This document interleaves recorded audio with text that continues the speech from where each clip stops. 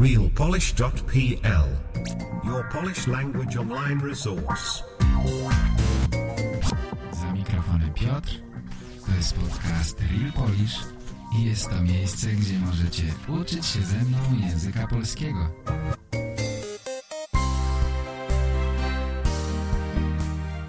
Witam, słuchacie podcastu realpolish.pl. Cześć moi drodzy, witam wszystkich bardzo serdecznie, mam na imię Piotr i zapraszam do słuchania dzisiejszej audycji. Jak zwykle będę mówił do Was po polsku, oczywiście postaram się opowiedzieć wszystko w ten sposób, żebyście jak najwięcej zrozumieli. Nie martwcie się jednak, jeśli nie rozumiecie każdego słowa, to zupełnie nie jest potrzebne. Ważniejsze jest, żeby zrozumieć ogólny sens tego, co mówię. Jeśli rozumiecie ogólny sens tego, co mówię, to znaczy, że ten podcast jest właśnie dla Was. Zatem zapraszam bardzo serdecznie do słuchania. Przypomnę jeszcze tylko, że jeśli używacie moich kursów, to macie dostęp do transkrypcji podcastów, więc możecie czytać i słuchać jednocześnie. Możecie słuchać i śledzić tekst, a to jest niezwykle pomocne w nauce języków. Według mnie metoda czytania, słuchania jest naprawdę najlepsza dla mnie, działa najlepiej. Jeśli słuchaliście moich podcastów od jakiegoś czasu, to wiecie, że czekam na nagrania od Was. I zawsze słuchamy nagrań od słuchaczy. Na początku podcastu jestem bardzo szczęśliwy, gdy dostaję od Was nagrania. Proszę oczywiście o więcej. Sprawiacie mi dużą przyjemność tymi nagraniami. Z reguły nie ma dużo komentarzy pod podcastem na mojej stronie w internecie. Nie piszecie dużo komentarzy, ale ja się domyślam dlaczego. Myślę, że najczęściej słuchacie podcastów podczas spaceru albo podczas jazdy samochodem. Nie wiem, w różnych miejscach. I wtedy myślę, że nie ma możliwości pisania komentarzy. Ja to rozumiem, wiem, że tak jest. Ale chcę Wam powiedzieć, że kontakt z Wami jest dla mnie niezwykle ważny. Bardzo ważne jest dla mnie to poczucie, że robię podcasty dla prawdziwych ludzi, dla osób, które chcą uczyć się języka polskiego. Jesteśmy tacy sami. Ja uczę się innych języków. Również Wy uczycie się języka polskiego. Kiedy przysyłacie mi swoje nagrania, to wiem, że tam jesteście. Tam, gdzieś daleko, po drugiej stronie internetu są prawdziwi ludzie, tacy jak ja, moi przyjaciele, którzy słuchają i uczą się właśnie ze mną. Wybrali mój podcast i uczą się ze mną. To jest dla mnie wielka przyjemność i wielka motywacja do robienia kolejnych podcastów.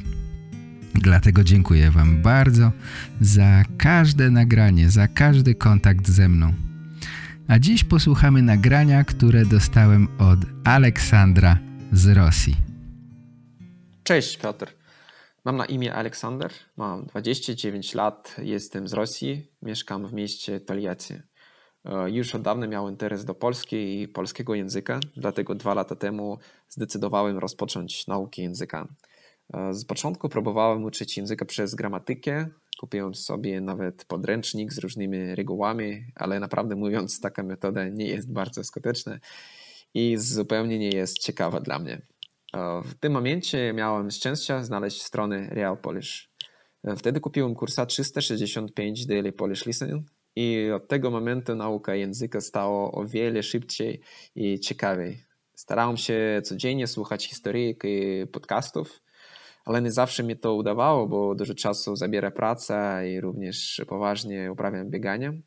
Ale gdy mam wolny czas, to zajmuję się nauką języka. Kurs 365 Daily Polish Listening zajął u mnie prawie 2 lata zamiast 1, ale miałem niesamowity postęp. teraz nadal używam Twoich materiałów z klubu VIP i staram się słuchać wszystkie podcasty. Jest to nie tylko efektywna metoda na naukę języka, jeszcze sposób na poznanie czegoś nowego. Tematy Twoich podcastów są bardzo ciekawe dla mnie i też są bardzo aktualne. Kilka miesięcy temu udało mi się znaleźć nauczyciela polskiego w moim mieście. To było ogromnym szczęściem dla mnie, bo na żal język polski nie jest aż tak bardzo popularny w Rosji. I w takim razie u mnie pojawiła się możliwość rozmawiać z człowiekiem po polsku, można tak powiedzieć, na żywo.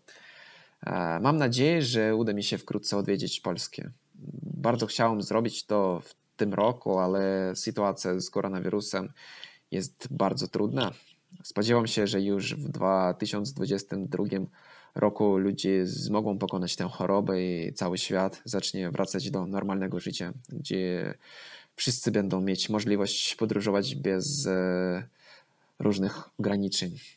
Bardzo chcę wziąć udział w jakimś półmaratonie w Polsce. To jest moja ulubiona dystancja. Dziękuję Ci, Piotr, za wszystko, co robisz dla ludzi, którzy uczą się języka polskiego. Jeśli nie znalazłbym Twoich kursów i podcastów, jestem pewny, że proces nauki języka trwałby o wiele dłużej. Być może ja nawet przestałbym uczyć się języka w takim razie, bo można szybko stracić motywację, gdy nie masz postępu. Życzę Ci i Twojej rodzinie zdrowia i powodzenia. Wszystkiego najlepszego, Piotr. Pa, pa. Dziękuję bardzo. Aleksander leje miód na moje serce. Bardzo mi miło. Cieszę się, że moje kursy pomogły Ci szybko nauczyć się mówić po polsku. Muszę powiedzieć, że zrobiłeś wielkie postępy. Mówisz pięknie po polsku.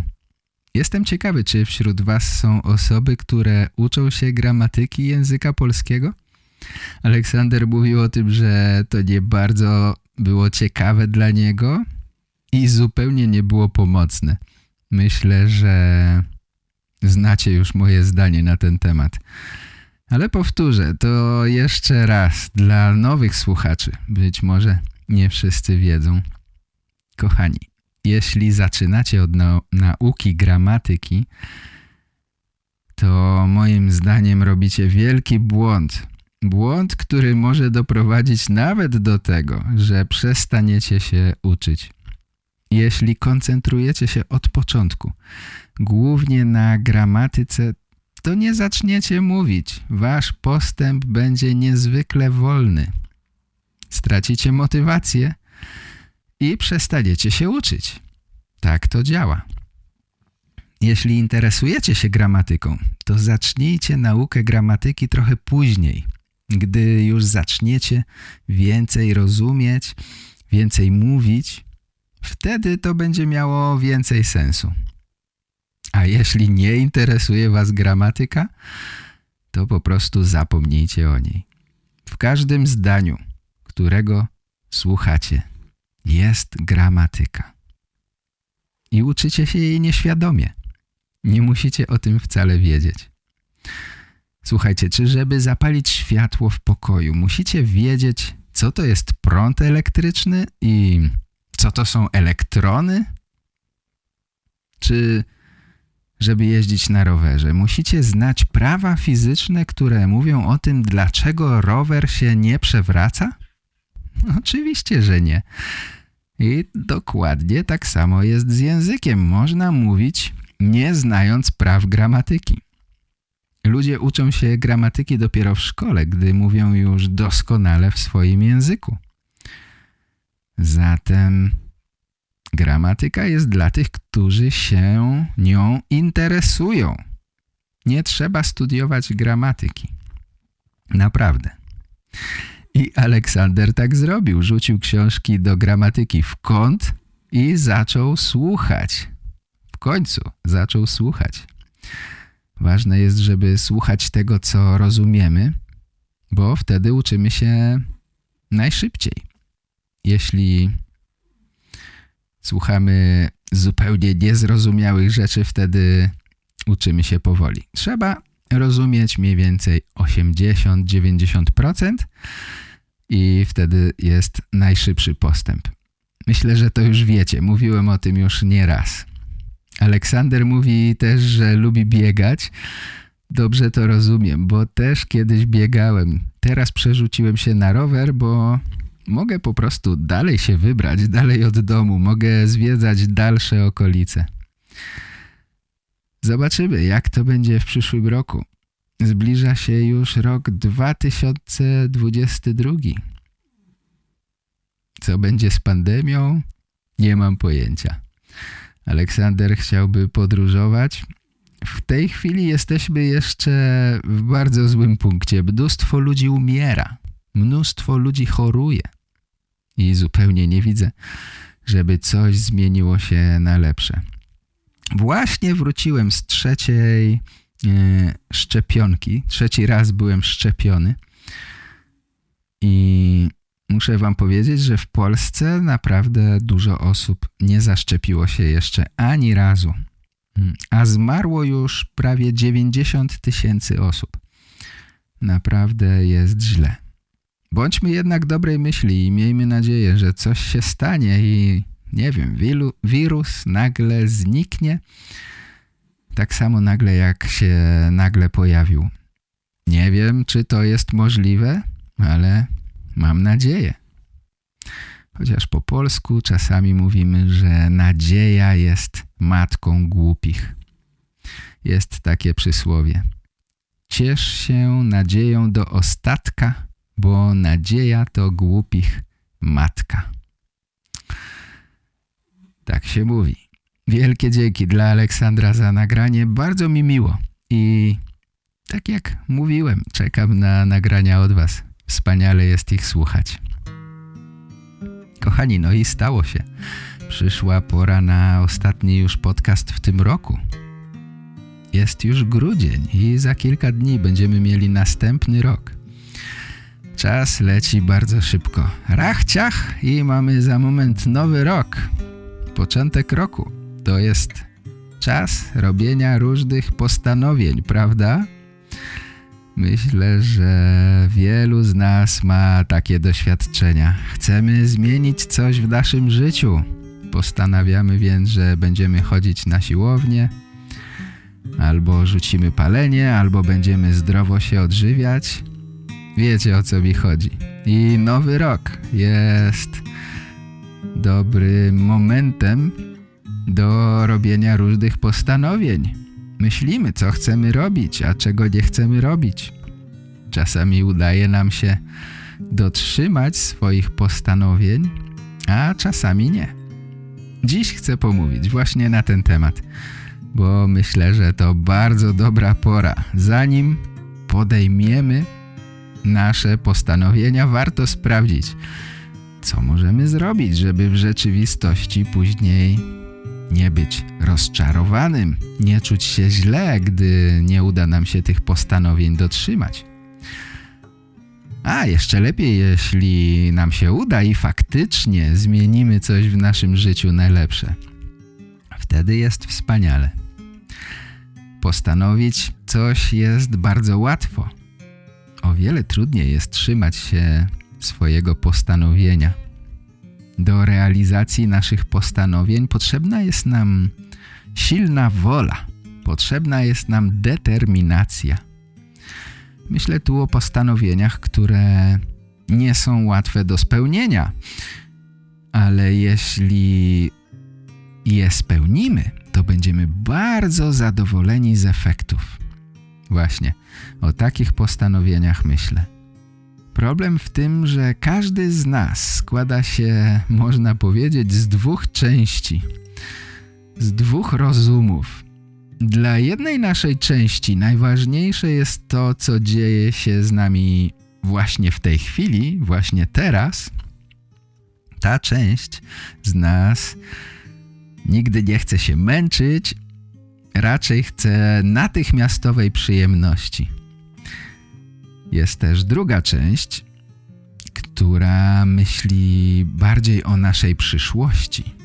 Ta część chce zrobić coś teraz, nawet jeśli jest to wysiłek, czasami duży wysiłek, żebyśmy w przyszłości osiągnęli jakiś sukces albo przyjemność.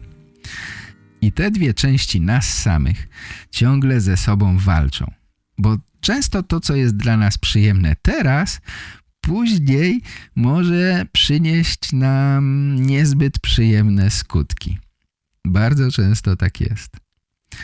Zatem silna wola jest nam potrzebna, żeby pamiętać, co jest dla nas najbardziej istotne, co jest dla nas najważniejsze.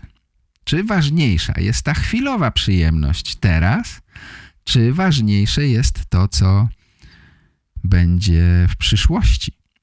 Silna wola pozwala nam dążyć do naszych przyszłych celów. Nawet jeśli to teraz nie jest przyjemne, nawet jeśli mamy przeciwne pokusy, albo jesteśmy zestresowani z jakiegoś powodu, silna wola pozwala nam przeciwdziałać tym chwilowym impulsom i pomaga nam kierować naszą energią tam, gdzie to jest dla nas najważniejsze. Siła woli pozwala nam na przykład nie zjeść kolejnej czekoladki, albo nie zapalić papierosa, albo nie wydać pieniędzy na jakieś głupoty. Potrafimy zorientować się, że jesteśmy tuż przed zrobieniem jakiejś rzeczy, która później w konsekwencji oddala nas od naszego długoterminowego celu. Potrafimy to zauważyć. Często jednak, żeby osiągnąć jakiś cel albo żeby chociaż przybliżyć się troszeczkę do naszego celu, musimy podjąć jakieś działania. Musimy coś robić, prawda? I te działania czasami nie są dla nas przyjemne. Potrzebujemy naszej siły woli, żeby pomimo to, że coś jest nieprzyjemne, to zrobić. Na przykład pójść na siłownię, zrobić jakąś pracę, poświęcić na coś czas. Siła woli pomaga nam robić te wszystkie rzeczy, które może są nudne, może trudne, ale jednak są ważne dla nas. W jednym z podcastów opowiadałem wam już o tym eksperymencie, który kiedyś naukowcy zrobili na dzieciach. To fajny eksperyment. Na pewno słyszeliście o tym eksperymencie. Ale nie zaszkodzi przypomnieć. Otóż dzieci w wieku kilku lat posadzono w pustym pokoju, a przed nim na talerzu położono jedną słodką piankę, czyli marshmallow. Po polsku nie ma nazwy chyba na ten rodzaj słodyczy.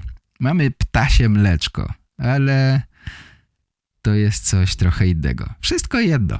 Jakieś słodycze położono przed dziećmi. Dzieci lubią słodycze, prawda? I teraz zadanie dziecka jest takie.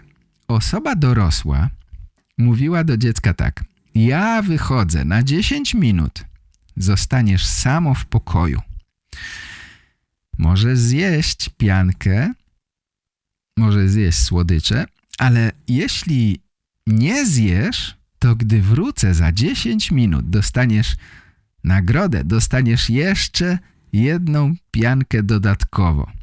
Jeszcze jedno ptasie mleczko dodatkowo.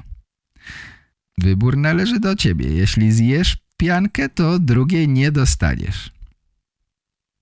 Domyślacie się, że dla dzieci 10 minut czekania to jest jak dla dorosłego pewnie z 2 godziny. Wiele dzieci nie mogło wytrzymać. Dzieci lizały pianki, wąchały je, podgryzały troszeczkę, tak żeby nie było widać. I wielu dzieciom nie udało się powstrzymać przed zjedzeniem pianki, żeby za 10 minut dostać drugą i potem zjeść sobie 2. To był dla nich zbyt duży wysiłek. Nie miały dostatecznie dużej siły woli. I my dorośli też musimy wysilić się, żeby nie robić różnych rzeczy, które wiemy, że nie są dla nas dobre. Ale wciąż je robimy.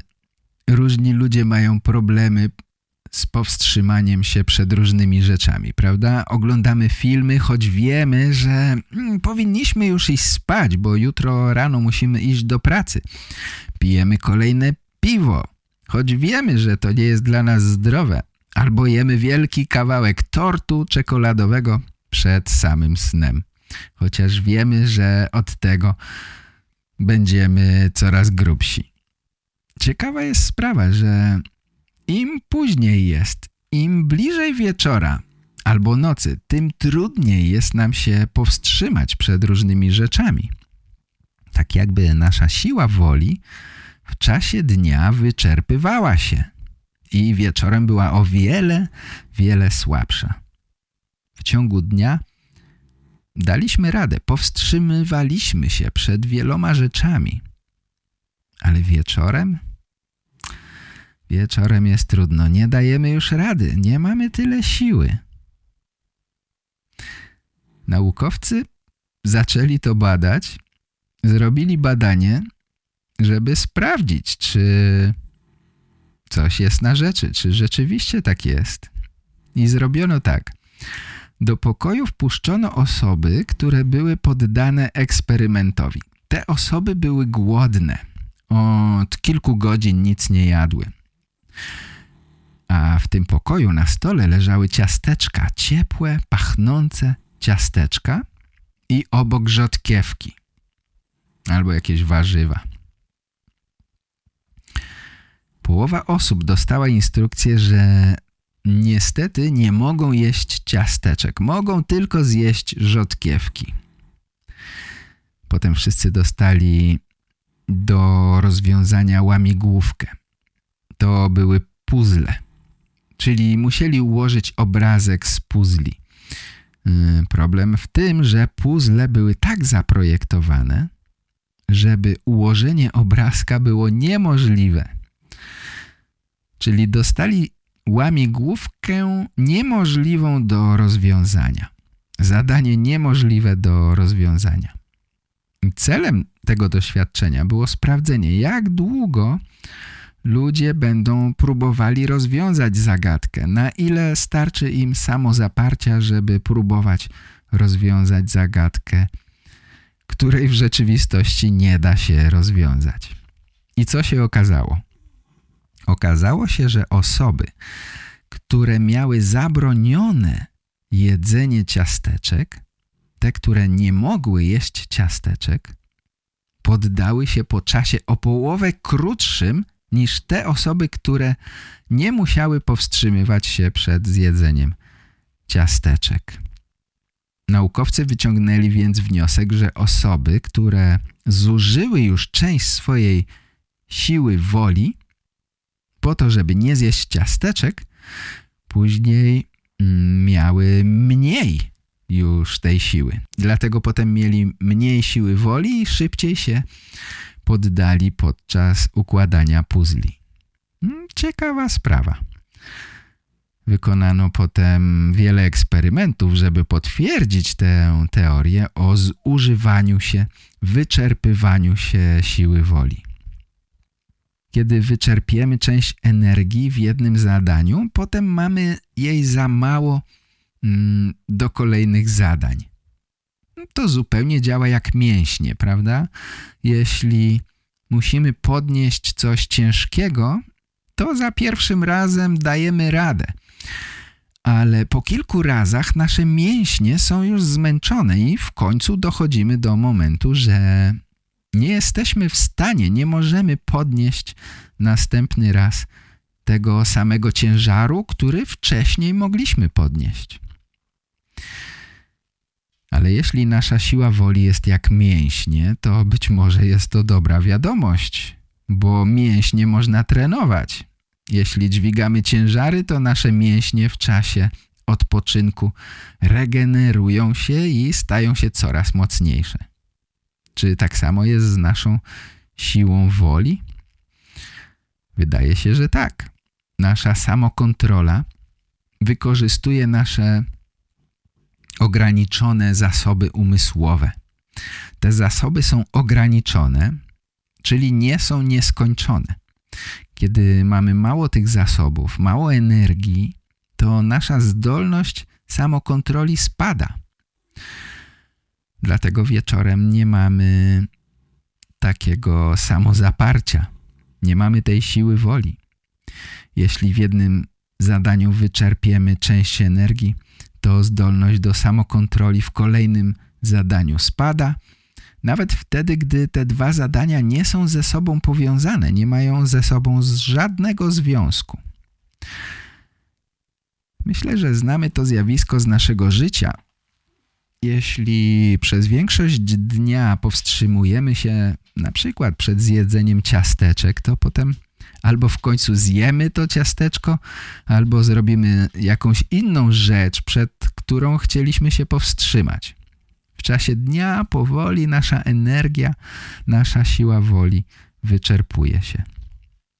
Ciekawe jest to, że jeśli spytamy ludzi, którzy mają silną samokontrolę, o to, jak oni powstrzymują się przed różnymi pokusami, to oni często odpowiadają, że po prostu nie mają zbyt dużo pokus. I to ma sens.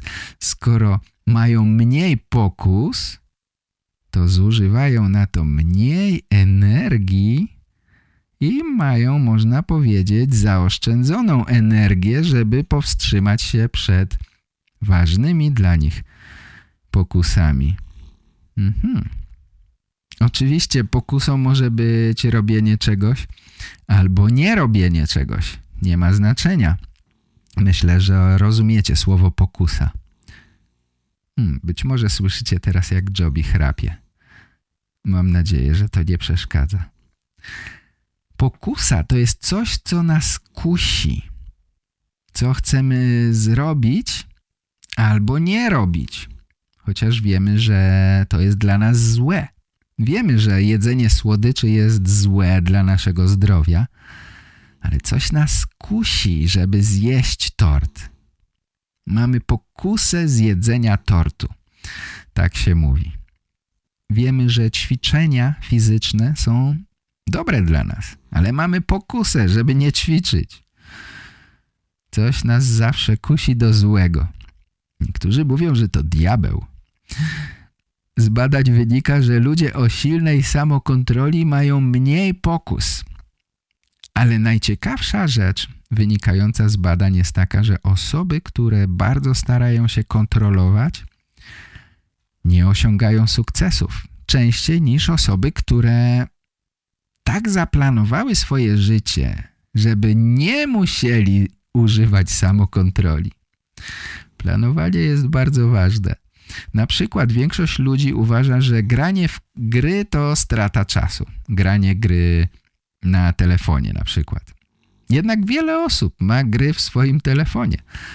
Oni starają się powstrzymywać i nie grać w gry zbyt dużo. W ten sposób zużywają część swojej energii samokontroli.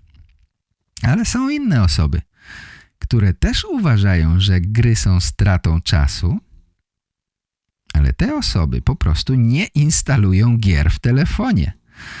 I w ten sposób nie muszą powstrzymywać się przed graniem w gry, oszczędzają swoją energię samokontroli na inne rzeczy. Tak to działa. Czasami jest tak, że jedziemy autobusem albo metrem i mamy wolny czas, na przykład 30 minut. Myślimy sobie, mam pół godzinki, więc pogram sobie na telefonie. Albo pooglądam te wspaniałe filmiki z kotami.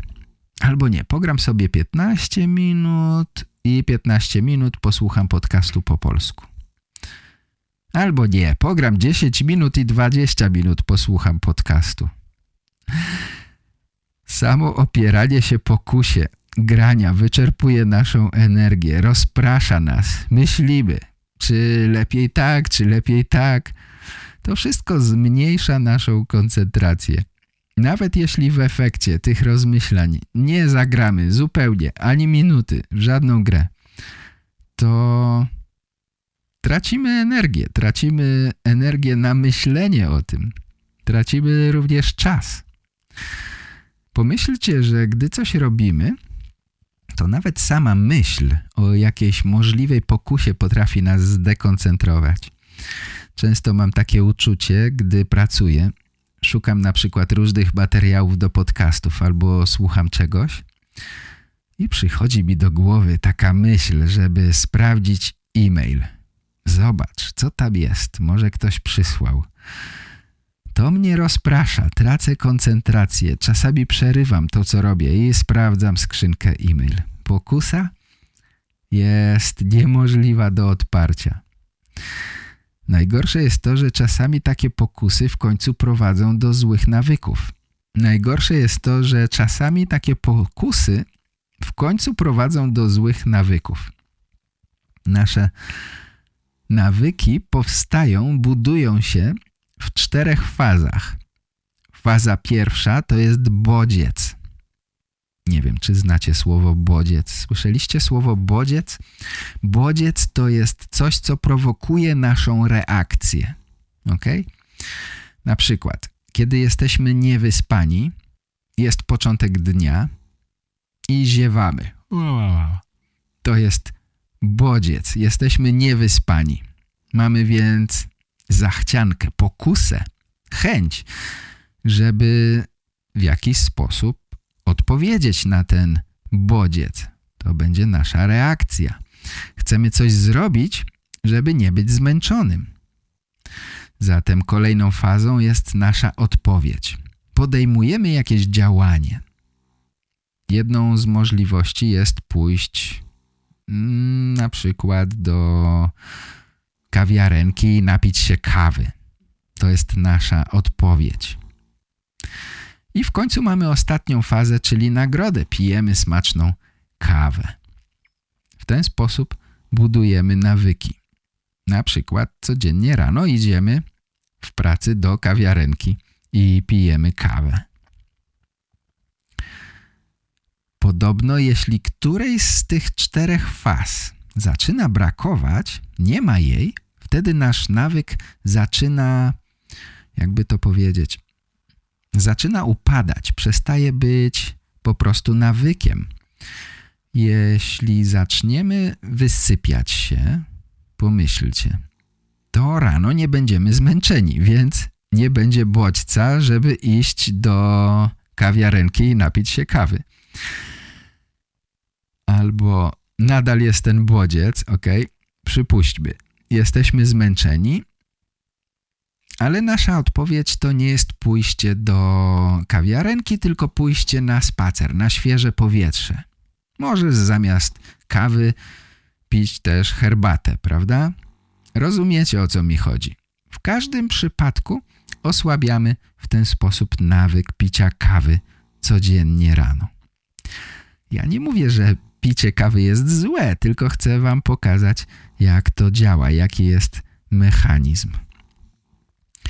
Jeśli chcemy pozbyć się jakiegoś nawyku, na przykład nawyku grania w mecze na telefonie w gry, to możemy osłabić naszą odpowiedź. Możemy nie instalować gier w telefonie. Nie chcemy jeść ciasteczek, siedząc w pracy przy komputerze? Nie kupujemy ciasteczek. Proste. Nie chcemy co chwilę sprawdzać, co się dzieje na Facebooku? Wyłączamy telefon. Proste rzeczy, ale bardzo pomocne. Zamiast zużywać naszą cenną energię na powstrzymywanie się przed różnymi rzeczami, lepiej jest tak sobie ustawić życie, tak sobie zaprojektować wszystko, żeby tych pokus wcale nie było. Lepiej tak zaplanować swoje życie, żeby nie mieć pokus. Załóżmy taką sytuację. Nie chcemy jeść ciasteczek, ale po drodze do naszej pracy jest ta wspaniała piekarnia. Codziennie rano niesamowicie pachnie świeżymi ciasteczkami. Jak myślicie? Czy lepiej jest codziennie powstrzymywać się przed kupieniem ciasteczek? Czy lepiej jest po prostu iść inną drogą do pracy? Jeśli jest taka możliwość oczywiście. Zatem dobrą strategią jest nie marnowanie naszej energii, silnej woli na głupoty, tylko zachowywanie jej na ważniejsze cele. Doskonale wiemy już, że nasza energia wyczerpuje się, zatem fajnie by było, żebyśmy mieli więcej tej energii na początku. Okazuje się, że możemy zwiększyć nasz zbiornik z energią silnej woli. To jest dobra wiadomość. Jeśli będziemy mieć więcej energii, to starczy nam jej na dłużej. Więcej pokus będziemy mogli odeprzeć. Oglądałem niedawno wykład amerykańskiej psycholog Kelly McGonigal, która zajmowała się badaniami nad silną wolą właśnie. Napisała też książkę Willpower Instinct, ale nie czytałem tej książki. To nic, ten wykład obejrzałem i ten wykład wydał mi się niezwykle ciekawy. Więc opowiem wam, jakie ona dała rady. Między innymi rady poparte badaniami naukowców, więc myślę, że są to rady, które działają. Co możemy zrobić, żeby troszeczkę pomóc sobie i naszej silnej woli?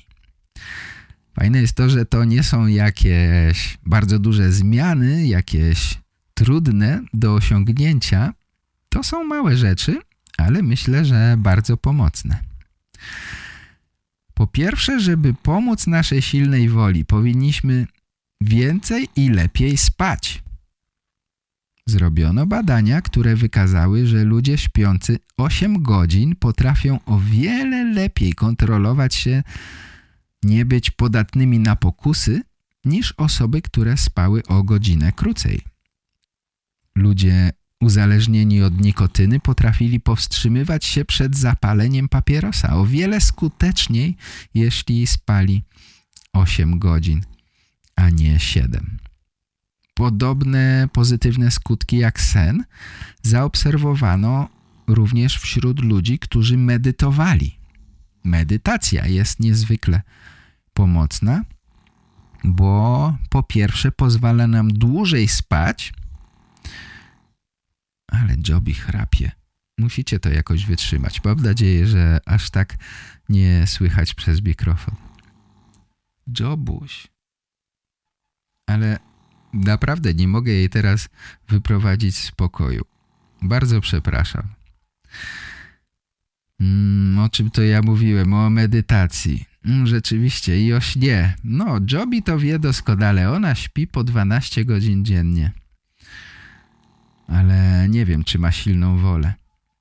Myślę, że tak. Jeśli jej mówię, że ma nie ruszać smakołyka, to go nie rusza. Dopiero gdy jej pozwolę. Także myślę, że dobrze się kontroluje. Okej, mówiłem o medytacji. Medytacja pozwala nam dłużej spać i ludzie, którzy medytują, mają o wiele mniejsze problemy z zasypianiem, więc jedno i drugie jest ze sobą związane. Ale jest jeszcze jedna sprawa. Medytacja sama w sobie zmienia struktury naszego mózgu. To jest niesamowite. Stwierdzono, że u ludzi, którzy medytują codziennie 10-15 minut, po kilku miesiącach ich mózg zmienia się. Przednia część mózgu jest bardziej aktywna. To jest ta część mózgu, która odpowiada za nasze dalekosiężne cele, za nasze cele w przyszłości. Kiedy mam przed sobą batonik, muszę odpowiedzieć sobie na pytanie, co jest dla mnie teraz ważniejsze, żeby poczuć ten wspaniały smak czekolady, czy żeby w przyszłości nie mieć nadwagi na przykład, albo być zdrowym. I odpowiedź na to pytanie będzie różna, w zależności od tego, jaka część naszego mózgu jest bardziej aktywna w danym momencie. Czy ta odpowiadająca za nasze instynkty, czy ta odpowiadająca za nasze plany. Mówiłem o tych dwóch częściach mózgu. Właśnie dlatego sen i medytacja pozwalają nam zwiększyć naszą siłę woli. Zresztą podobnie jest z regularnymi ćwiczeniami. Ludzie, którzy regularnie ćwiczą swoje ciało, również rozwijają tę część mózgu odpowiadającą za dalekosiężne cele i lepiej kontrolują swoje instynkty. Chociaż ćwiczą swoje ciało, to również ich mózg zmienia się fizycznie. Połączenia neuronowe w mózgu stają się gęstsze i silniejsze.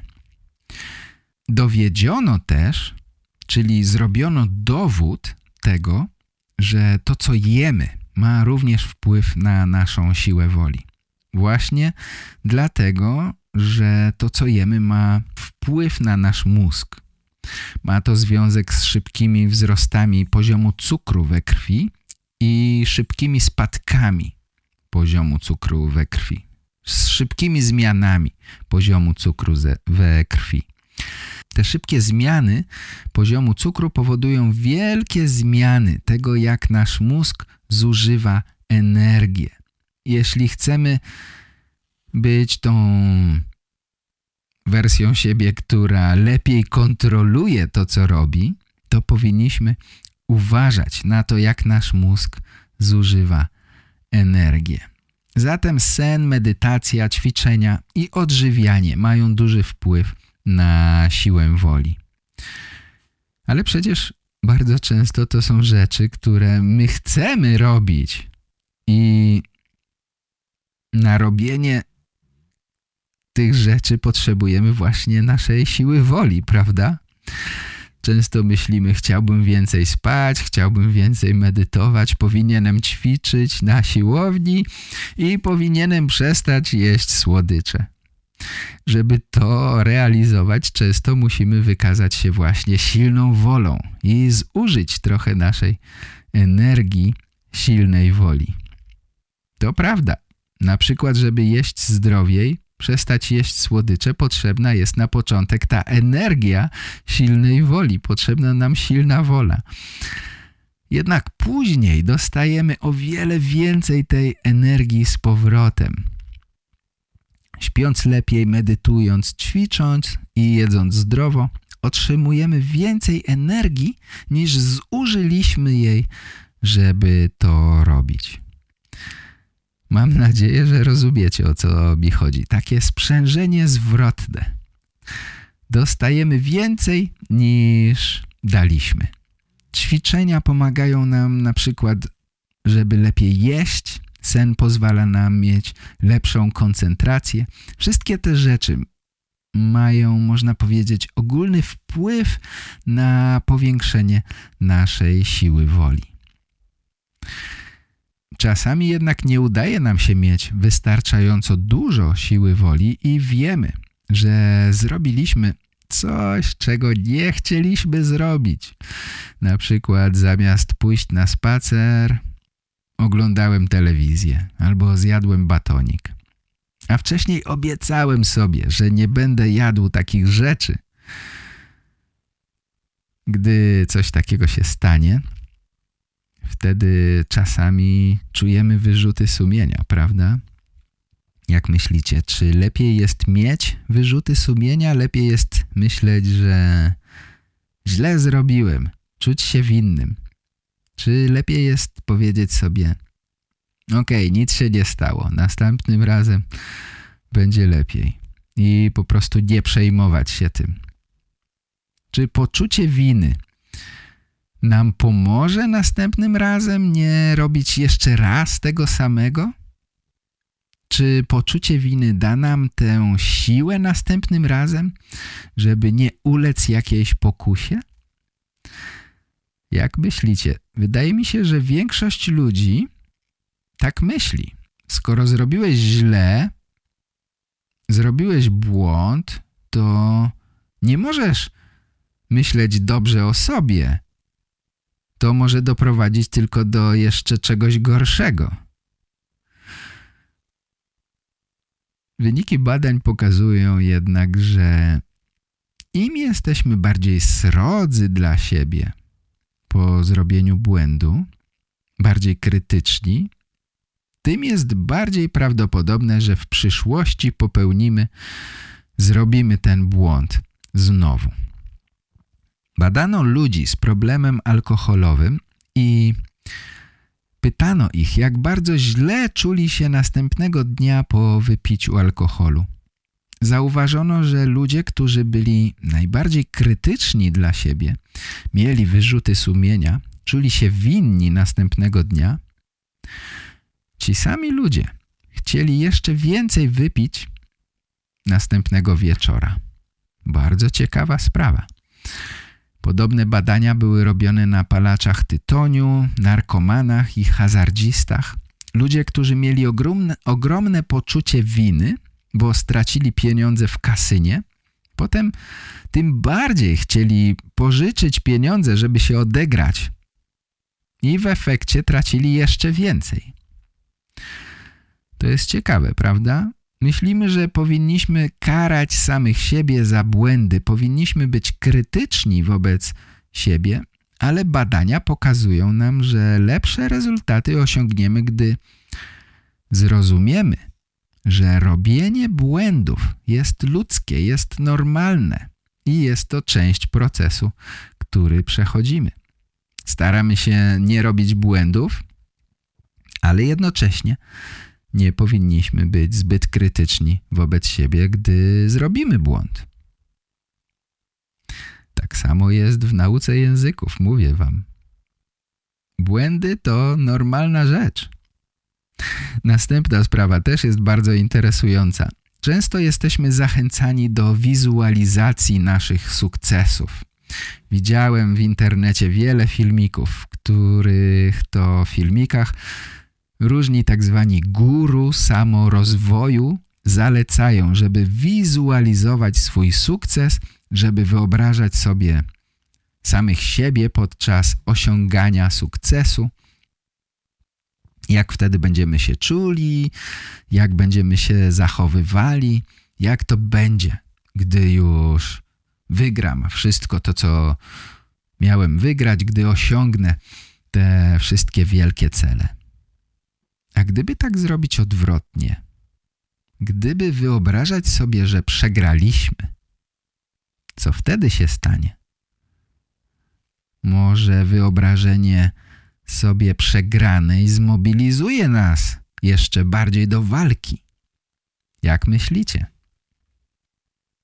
Myślę, że zdania mogą być podzielone. Jedni pomyślą, że lepiej jest wyobrazić sobie sukces, a inni, że lepiej podziała wyobrażenie sobie porażki. No i tak jak domyślacie się, zrobiono więc badania na ten temat, żeby sprawdzić, co będzie działo się w jednym i w drugim przypadku, co będzie działało lepiej. Okazało się, że wyobrażanie sobie sukcesu jest dobre, ale wyobrażanie sobie porażki jest jeszcze lepsze. Badacze wzięli grupę kobiet, które nie ćwiczyły, ale których celem było rozpocząć właśnie ćwiczenia fizyczne. Część z tych kobiet była motywowana w ten typowy sposób. Mówiono im, że ćwiczenia są dobre dla zdrowia, mówiono, wyobraźcie sobie siebie za rok, jakie będziecie wysportowane i piękne. Taka typowa motywacja. Natomiast druga połowa zbadanych kobiet była proszona, żeby wyobraziły sobie, że nie udało im się ćwiczyć, co wtedy się stanie, jak będą się czuły, jak będą wyglądały, co zrobią, gdy nie uda im się osiągnąć tego celu i ćwiczyć regularnie. Jak to będzie? Te kobiety codziennie musiały zapisywać sobie te wyobrażenia na kartce papieru. Co będzie? Co się stanie, jeśli nie będę ćwiczyła? Jakie będę miała wymówki? Jakie będę miała usprawiedliwienia, żeby nie ćwiczyć? Co zrobię, jeśli zauważę u siebie, że nie chcę ćwiczyć? Wszystko to miały zapisywać na papierze. Ta grupa była, można powiedzieć, przygotowana na swoją porażkę. Te kobiety były czujne, śledziły same siebie. Na swoich kartkach pisały, że nie ćwiczyły, bo mówiły sobie nie teraz, zrobię to później. teraz robię coś innego. Rozumiecie, tego typu wytłumaczenia, które wszyscy mamy. Nie poszłam biegać, bo byłam zmęczona po pracy. W ten sposób ta grupa kobiet była bardzo świadoma, dlaczego przegrywają, dlaczego nie realizują swojego celu. I w ten sposób mogły nawet przewidzieć swoją porażkę w przyszłości, swoją przegraną. Kiedy w końcu porównano te dwie grupy kobiet, okazało się, że druga grupa po tygodniu ćwiczyła prawie 2 razy dłużej niż na początku. Natomiast postęp pierwszej grupy nie był tak szybki, był dużo wolniejszy.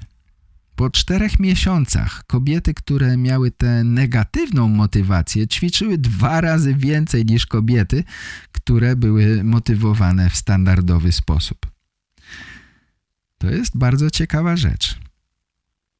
Jest wiele badań, które pokazują, że obserwowanie swojego sukcesu, zbytnia radość w dłuższej perspektywie, w dłuższym czasie prowadzi ludzi do utraty tego, co osiągnęli. Czasami mówimy po polsku: pycha kroczy przed upadkiem. Kiedy osiągniemy coś, czujemy się tak świetnie, tak wspaniale, czujemy się wielcy, wspaniali i później często powoli tracimy wszystko. Pamiętajcie, pycha kroczy przed upadkiem. Znam to bardzo dobrze. Czujemy się świetnie, gdy możemy odhaczyć swój sukces. Zrobiłem to świetnie, jestem doskonały. Muszę opowiedzieć wam tutaj moją historię. Kiedy miałem 38 lat, postanowiłem, że zacznę biegać. I po pewnym czasie to naprawdę mi się udało. Biegałem regularnie 3-4 razy w tygodniu. Najpierw 2, potem 5 kilometrów, potem mogłem przebiec 10 kilometrów. W końcu moim celem stał się maraton. Pomyślałem, że gdy będę miał 40 lat, to przebiegnę maraton. Myślałem, że przez 2 lata uda mi się przygotować. To się nie udało. Nie udało mi się przygotować, ale biegałem dalej. Wciąż miałem ten cel. W rezultacie udało mi się przebiec maraton, gdy miałem 42 lata. Czyli biegałem przez 4 lata. To też był fajny cel, bo przebiegłem 42 km, gdy miałem 42 lata. Byłem bardzo szczęśliwy, byłem niezwykle szczęśliwy. Czułem, że jeśli chcę, to mogę dużo osiągnąć. I co się stało? Biegałem jeszcze przez kolejne kilka miesięcy, przyszła w końcu zima i przerwałem bieganie. W poprzednich latach biegałem zawsze, biegałem w lato, biegałem w zimę, nieważne czy padał deszcz, czy świeciło słońce. Teraz po osiągnięciu sukcesu, tak myślę, zabrakło mi chyba motywacji. Pycha kroczy przed upadkiem. Przeprowadzone badania pokazują nam właśnie, że ludzie, którzy wyobrażają sobie swój sukces, śledzą swój postęp, częściej robią coś, co nie jest pomocne w osiągnięciu ich celu. Na przykład do grupy ludzi, którzy się odchudzali, przychodził badacz i mówił: OK, sprawdźmy, jakie postępy zrobiliście. Sprawdźcie swoją wagę. Zobaczcie, jak blisko jesteście celu. O, świetnie, dobra robota. Schudłeś 2 kilogramy. Wszyscy byli zadowoleni z siebie. Potem wszyscy razem szli i badacz wyjmował batonik z kieszeni i mówił: to jak, chcesz się poczęstować? Ludzie, którzy przed chwilą widzieli swój sukces, o wiele częściej brali batonik niż inni, ci, którzy nie byli ważeni przed chwilą i nie byli chwaleni. Jeśli cieszymy się zbytnio tym, co osiągnęliśmy, czujemy się zbyt pewni siebie, wtedy częściej dekoncentrujemy się i popełniamy błąd. Robimy coś, co jest sprzeczne z naszym dalekosiężnym celem. Zatem wygląda na to, że pesymizm też może być pomocny w osiąganiu celów. Przewidywanie porażki może być pomocne, bo kiedy się ona wydarzy, to nie jest dla nas jakiś szok. Porażki się zdarzają. Ja nie jestem inny. Jestem na to przygotowany. Myślę, że warto jest śledzić swoje sukcesy, cieszyć się z nich, ale równocześnie warto też przewidywać, że może nam się, jak to się mówi, powinąć noga. Może nam się coś nie udać. Jeśli jesteśmy zbyt optymistyczni, wtedy często jest tak, że zamierzamy coś zrobić, ale prawdopodobnie nie zrobimy tego dzisiaj. Gdy myślimy, zamierzamy ćwiczyć jutro, wtedy jest bardziej prawdopodobne, że dziś zjemy coś niezdrowego. A jutro również pominiemy siłownię. Również nie będziemy ćwiczyć. Nawet samo myślenie o tym, co będę robić w przyszłości, sprawia, że ludzie prawdopodobnie dziś dokonają złego wyboru.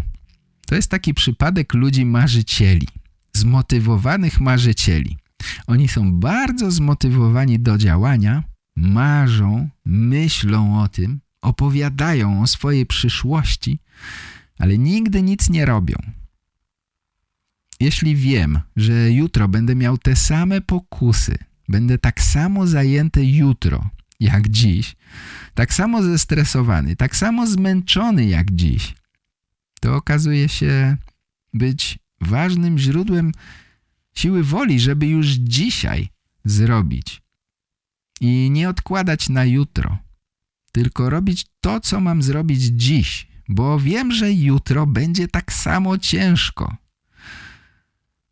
Nie czekam na jutro, robię to dzisiaj. Czasami jest tak, że ci marzyciele mają ogromne plany. Ich plany są tak wielkie, że oni nie mają zamiaru podejmować tych małych kroków do ich realizacji. Chcą od razu osiągnąć wszystko. Niestety rzeczywistość jest taka, że większość z naszych dalekosiężnych planów wykonujemy właśnie robiąc małe kroki. Pamiętam, kiedy nagrywałem dla was kurs 100 Daily Polish Stories. Oczywiście miałem chęć zrobić wszystko od razu. Chciałem mieć wszystko od razu i dzielić się z wami tym wszystkim. Ale jak to zrobić? Dzień ma tylko 24 godziny. Podzieliłem więc pracę na małe części. Pisałem kolejne historyjki, potem dodawałem pytania, odpowiedzi, potem nagrywałem i tak dalej, i tak dalej. To zajęło w sumie ogromną ilość godzin przez kilka miesięcy. Ta cała praca wymagała dużo czasu, dużo samozaparcia. Potrzebowałem dużo energii, siły woli. Tego nie dało się zrobić od razu. I tak jest z większością różnych rzeczy, które chcemy osiągnąć. Na koniec opowiem wam jeszcze o jednym badaniu, które wykonali amerykańscy naukowcy. Jeśli chcecie, to możecie samemu też spróbować. Sprawa jest taka. Chodzi o to, żeby wstrzymać oddech na 30 sekund. Kto ma chęć, to możemy zrobić to teraz. Ok? Jeśli macie jakieś kłopoty z płucami, to nie róbcie. Pomińcie ten eksperyment. A jeśli macie chęć, to zaczynamy. Uwaga, nabierzcie powietrza i uwaga, start.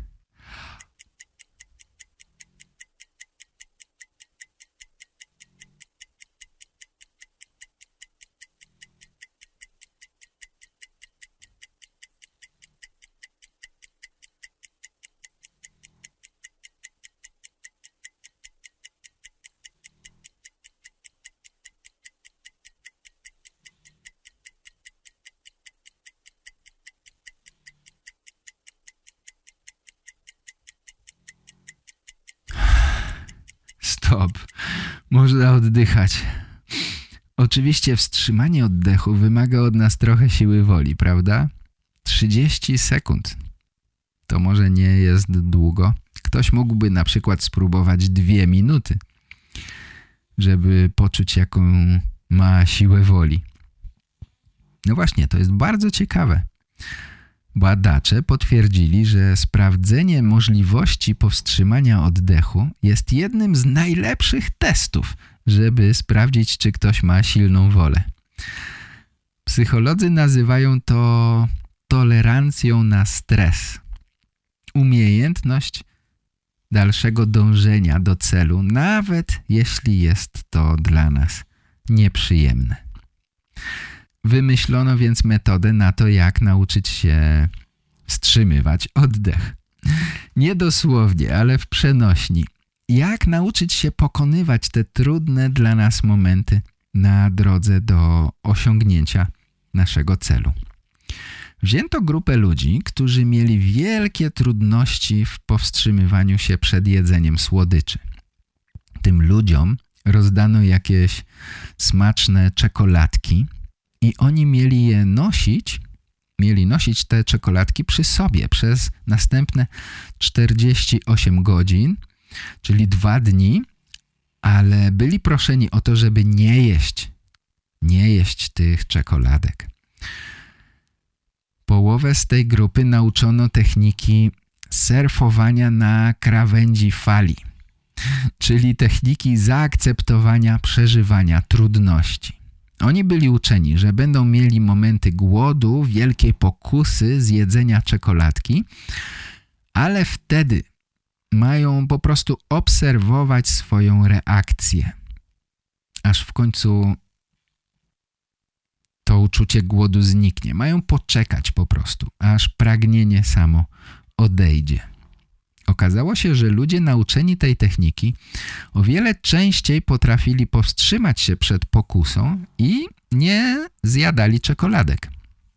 Każdy z nas zmaga się z tymi prawdziwymi impulsami, prawdziwymi pokusami, z którymi musimy sobie radzić, prawda? Moc akceptacji jest jedną z najlepszych strategii radzenia sobie z tymi trudnymi emocjami. Wiemy, że nastąpi ten moment, że to się stanie, że będziemy mieli chęć zrobić coś, co oddali nas od naszego długoterminowego celu. Jesteśmy na to przygotowani. Teraz musimy poczekać, bo ta zachcianka, ta pokusa w końcu minie. Te trudne myśli odejdą. Lepiej jest przeczekać ten czas, niż próbować te myśli odrzucić albo próbować walczyć z tymi myślami. Zatem powinniśmy być uważni, powinniśmy pozwolić sobie czuć to, co czujemy lub myślimy. Powinniśmy zaakceptować, że uczestniczymy, można powiedzieć, w pewnego rodzaju doświadczeniu, które nie będzie przyjemne, zamiast próbować uciekać od problemu. Okej? Więc jeśli jesteś głodny, zauważ, co czujesz w swoim ciele. Jeśli jesteś niespokojny, co dzieje się z twoim umysłem. I wtedy po prostu oddychaj głęboko, próbując ustabilizować się. Weź kilka oddechów. Spróbuj powrócić do swojego celu, pomyśleć o tym celu. Pomyśl, co jest naprawdę najważniejsze dla ciebie. Czy pokonanie tego przejściowego bólu, tej niedogodności, czy osiągnięcie tego celu, który masz przed sobą? Co jest ważniejsze? Ta technika jest bardzo pomocna właśnie w przezwyciężaniu tych trudnych momentów. Mamy więc kilka możliwości do wykorzystania, które pomagają nam w uzyskaniu większej siły woli i w efekcie osiąganiu naszych celów. Możemy wzmacniać naszą siłę woli przez dłuższy sen, przez medytację, przez jedzenie zdrowej żywności, przez ćwiczenia fizyczne. Nasze ciało łącznie z mózgiem zmienia się i to powoduje, że nasza siła woli jest większa i większa. Dobrze jest wybaczać sobie wtedy, gdy mamy problem w byciu konsekwentnym. Czasami nie uda nam się. Nie trzeba być zbytnio samokrytycznym. Wiemy, że może się tak stać. Możemy przewidzieć nasze błędy i wyobrazić sobie, co będzie, jak zrobimy błąd. Miło jest wyobrażać sobie sukces, ale skuteczne jest też kontrolowanie, jak się zachowujemy przed porażką, co doprowadziło do porażki. Możemy to potem wykorzystać, możemy być czujni. Wiemy, że musimy uważać. No i w końcu, jeśli wiemy, że złe momenty na pewno przyjdą, wtedy możemy odpowiednio się zachować.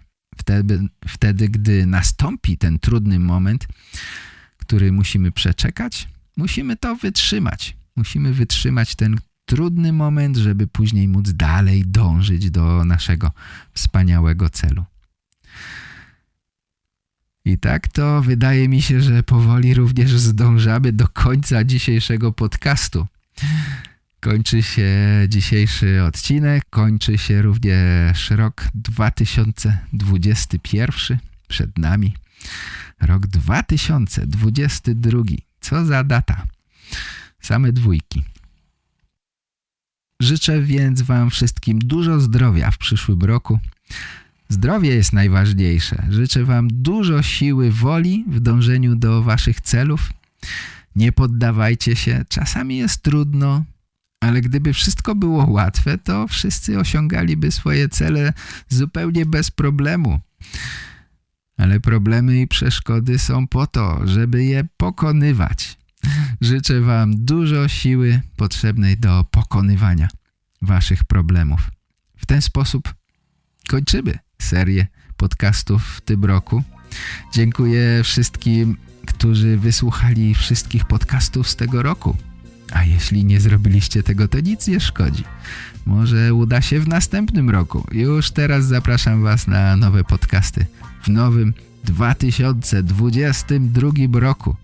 Życzę wam szczęśliwego nowego roku. Dziękuję za dziś i do usłyszenia następnym razem. Trzymajcie się zdrowo. Cześć. Pa, pa. To był podcast Real Polish. Po więcej informacji zapraszam na realpolish.pl.